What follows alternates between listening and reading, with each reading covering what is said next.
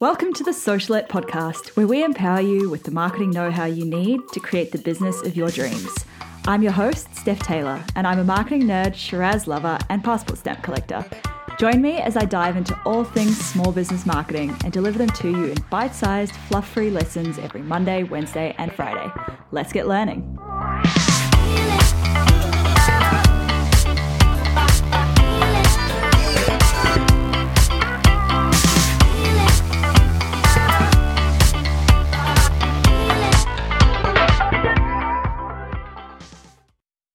Hey, welcome back to Socialette. This is episode 112.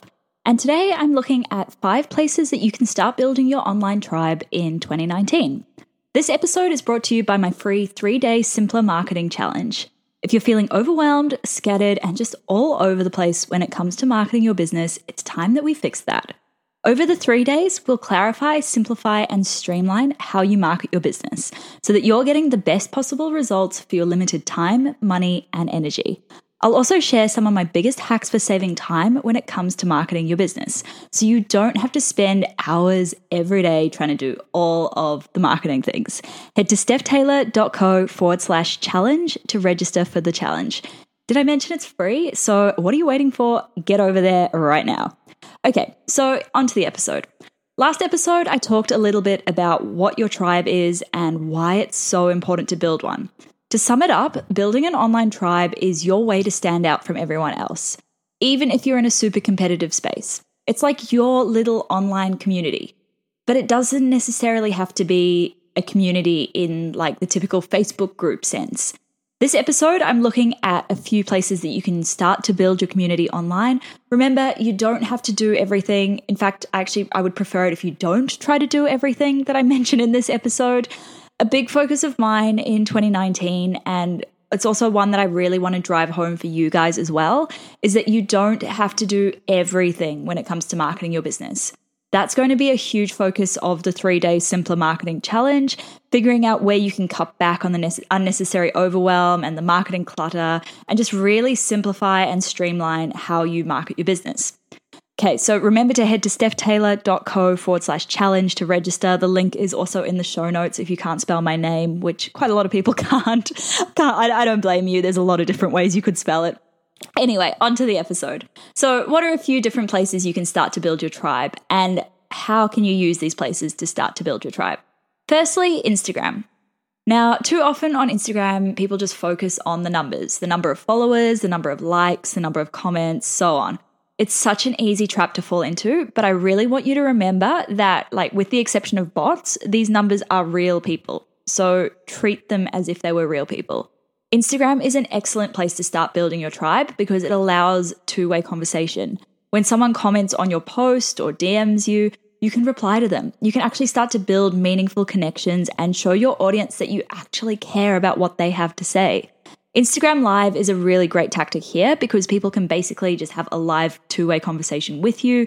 So anyway, next time that you're stressing about how you only have 100 followers, remember that these are 100 real people. Imagine if you were standing in a room with 100 people and talking to all of them. That's not an insignificant number. Okay, next up is Facebook. This one's pretty obvious. Facebook groups are a really great place to build your online community, but the challenge is that there are so many Facebook groups these days. And I think we're all a little bit at Facebook group overwhelm stage. Like personally, I'm a member of well over 100 groups, but really there are only a handful that I would regularly interact with. So if you're going to use a Facebook group to grow your tribe, you need to have a point of difference. There needs to be something your group brings to the table that no other Facebook group does, and it's got to be something that keeps people coming back to interact with your group time and time again. The other way that you can use Facebook to build your tribe is via Facebook Lives. This works especially well if you're doing lives inside your group, but it can work well even if you're doing them from your Facebook page. Third is email. So often we think of our email list as a one-way conversation. So we're sending out promotional emails and newsletters and all of that to our list, but we're not really looking for anything in response. Email marketing is actually a two-way conversation, believe it or not.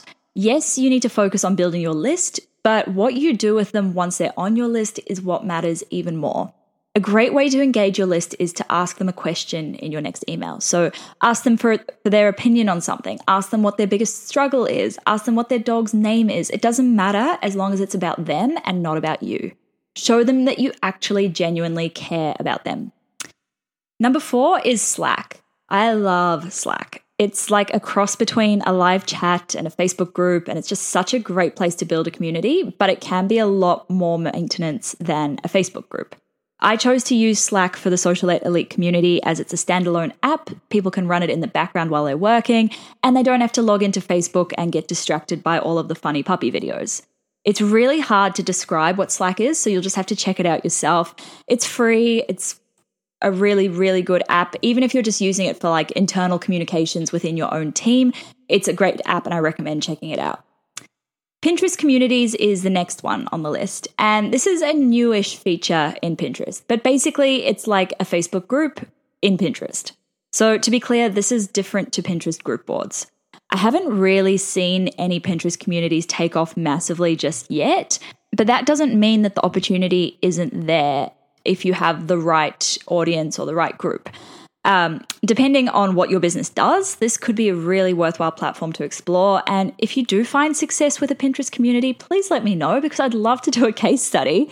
That's it for this episode. Don't forget to head to stephtaylor.co/challenge to register for the 3-day Simpler Marketing Challenge.